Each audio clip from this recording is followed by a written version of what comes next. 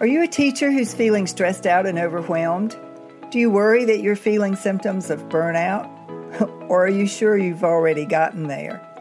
Have you started to dream of doing some other kind of job or perhaps pursuing a whole different career? But you don't know what else you're even qualified to do? You don't know how to start a job search? You just feel stuck? If that sounds like you, I promise you're not alone. My name is Kitty Boitnott. I'm a career transition and job search coach, and I specialize in helping burnout teachers just like you deal not only with the stress and overwhelm of your day-to-day job, but to consider what other careers might be out there waiting for you. Join me for Teachers in Transition. In some episodes, I'll be speaking to stress management techniques and how you can manage your stress on a day-to-day basis. In other episodes, I'll be talking about career transition. What tools do you need to be successful in a job search when you're moving from one career into a totally different track? These are questions that you need answers to, and I can help you find those answers. My name is Kitty Boitnott. Welcome to Teachers in Transition. Welcome back to episode 98 of Teachers in Transition, the podcast and the YouTube channel. My name is Kitty Boitnott. I am the owner and founder of Teachers in Transition and Boitnott Coaching. And this is a podcast and YouTube channel that specializes in alternating between career transition strategies, because I am a trained and experienced career transition and job search coach. I specialize in working with teachers who are burnt out and ready to make a career change. I am also a certified stress management coach. So on alternating weeks, I speak to stress management techniques and tips and strategies. And this week, as I was preparing what I wanted to say about stress, because that's the topic for this week, it occurred to me that I've already told you everything I know about stress management strategies or stress management tips or tricks or techniques or whatever you want to call them. They haven't changed. They're the same. You need to remember to breathe. You need to drink plenty of water. You need to eat well for good nutrition. When we're stressed out, we tend to want to eat the sugary, salty, high-fat stuff, but you should stick to leafy green vegetables and fresh fruits if you want to manage your stress. You need to get the sleep that you need and the exercise that you need.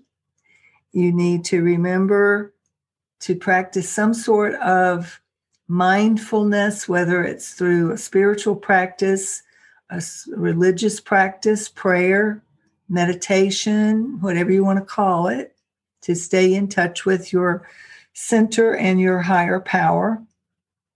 And then you want to remember to have fun.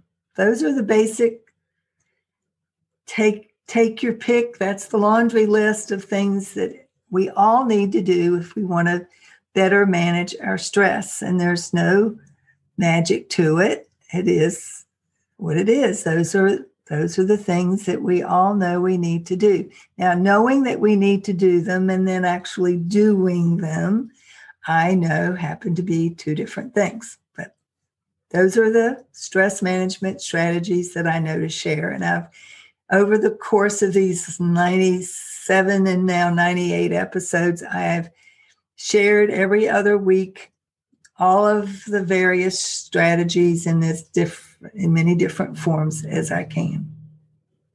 So today it occurs to me to offer that perhaps the moment comes when you feel so overwhelmed and stressed out that those strategies aren't enough, and that it is time to ask for help. So I want you to think of your stress on a continuum of a 1 to 10 scale, 1 being Yeah, chill. I'm fine. No, better than fine. Everything is hunky dory. To 10 being, oh my God, my hair's on fire kind of stress. And then all of the numbers in between. So I suspect that nobody who's listening to this at this moment is a 1, but you might be at a 2, 3, or 4, the lower end of the stress spectrum, where you're fine. You've got everything under control. You're organized. Your teaching is going well. Your home life is, your home life. It's not going to be stress free, but you got it. You're not stressed about it.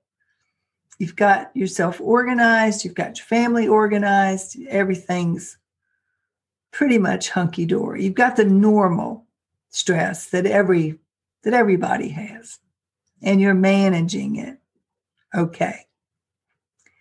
Then there's sort of the mid-level, the 4, 5, 6 area on the spectrum. You're feeling a little more stressed than the more chill 2, 3, 4, but you're still okay. There are nights that you're not sleeping as well as you should, and maybe there are days that you don't eat like you should, and maybe you haven't been exercising like you should. You know what to do. You just, you've gotten busy, and but things aren't out of control. You're hanging in there. It's not as much fun as you'd like for it to be, but you're still managing.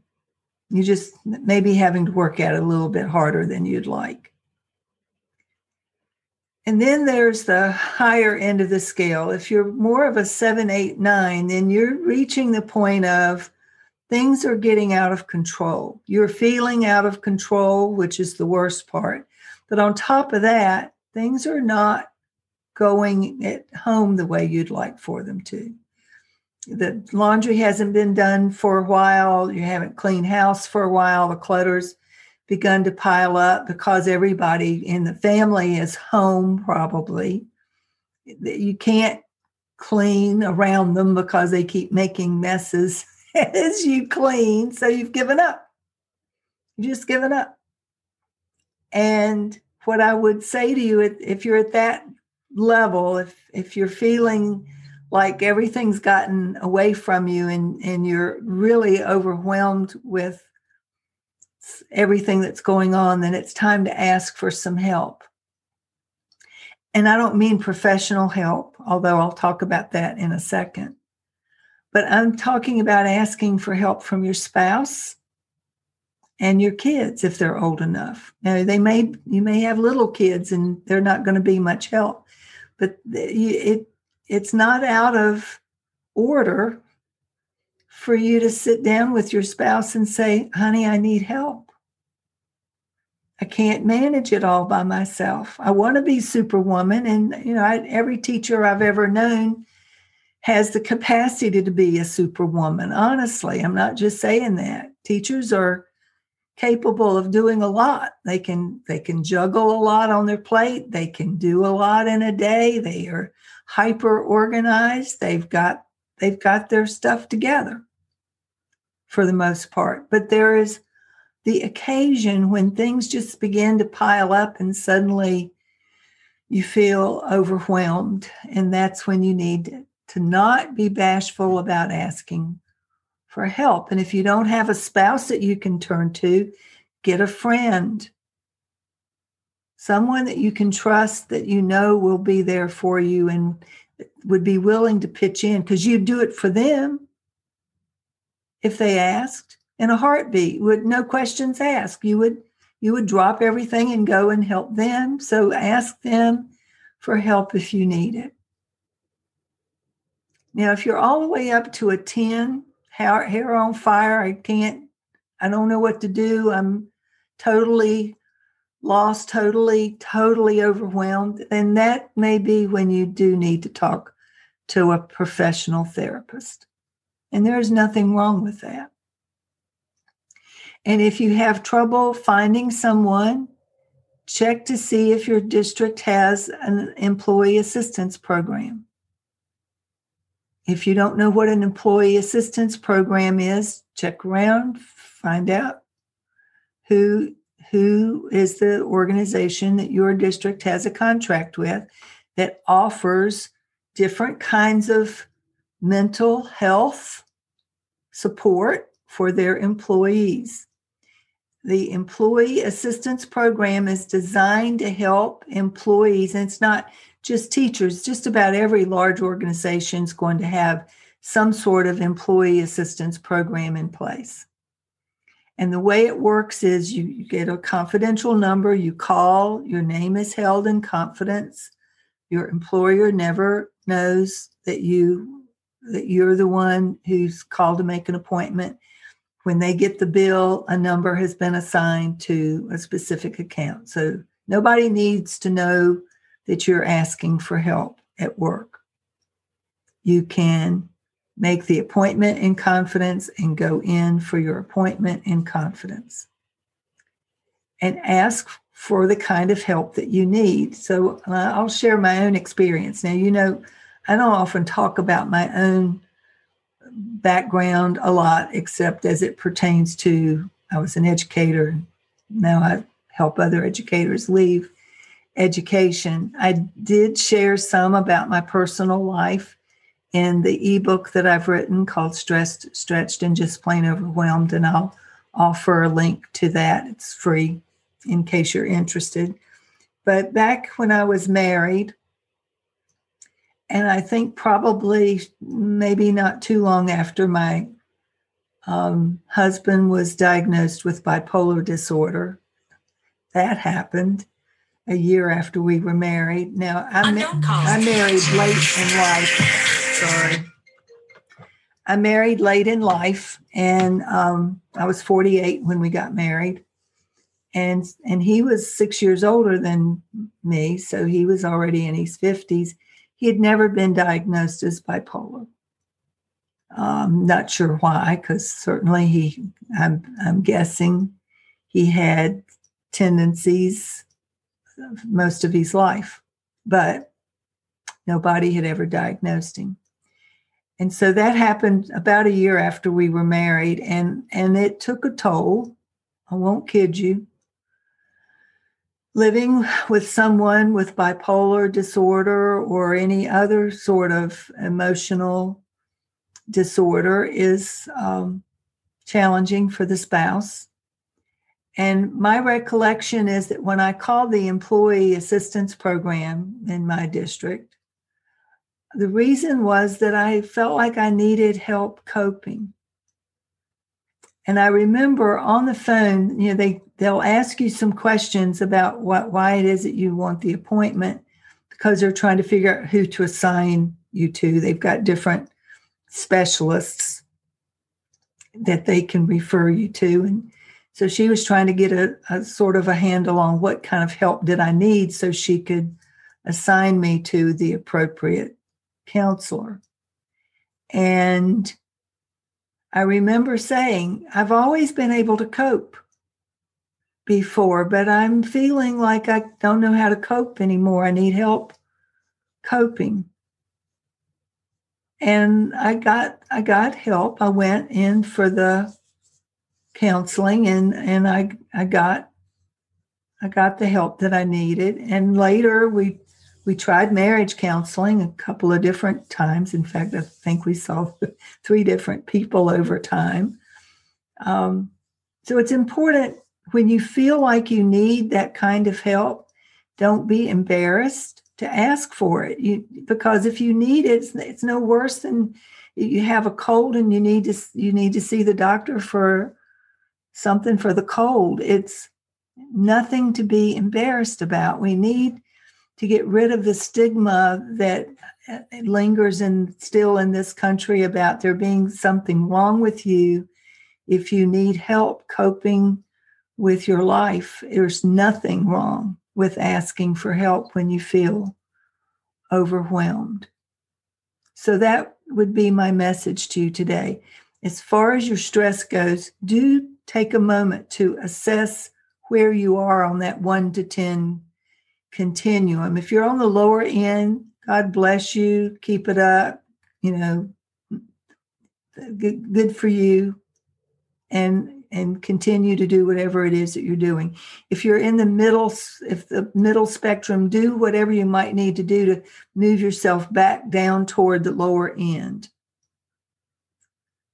And if you're at the upper end and you really are still, you're feeling like you're hanging on by a thread and you don't know exactly where to turn for help, if you're beyond just asking your family and friends for help, seek out professional assistance. And don't be embarrassed about it, and don't keep putting it off. Putting it off won't help. It'll just make things worse as time goes on. Ultimately, you are responsible for you. You have to do what you have to do to take care of you so that you can be available to continue to take care of the others in your life who depend on you, whether that's your family or your friends or your students. So take care of you. And that's the message for this week. Continue to wear a mask, socially distance, stay well, stay safe, be kind to yourself and to others. I'll talk to you next week. So there you have it, an episode of Teachers in Transition. I hope you enjoyed the information, and I hope you'll plan to come back. Please subscribe to Teachers in Transition so that you can be alerted of future episodes. And let me know if you have any questions or topics that you would like me to specifically cover in a future episode. I'm more than happy to help with individual questions as well, so email me at kittyboitnott@boitnottcoaching.com. If you are interested in finding a new career or just enjoying your life more, this is the place to start. I'm Kitty Boitnott, and this is Teachers in Transition.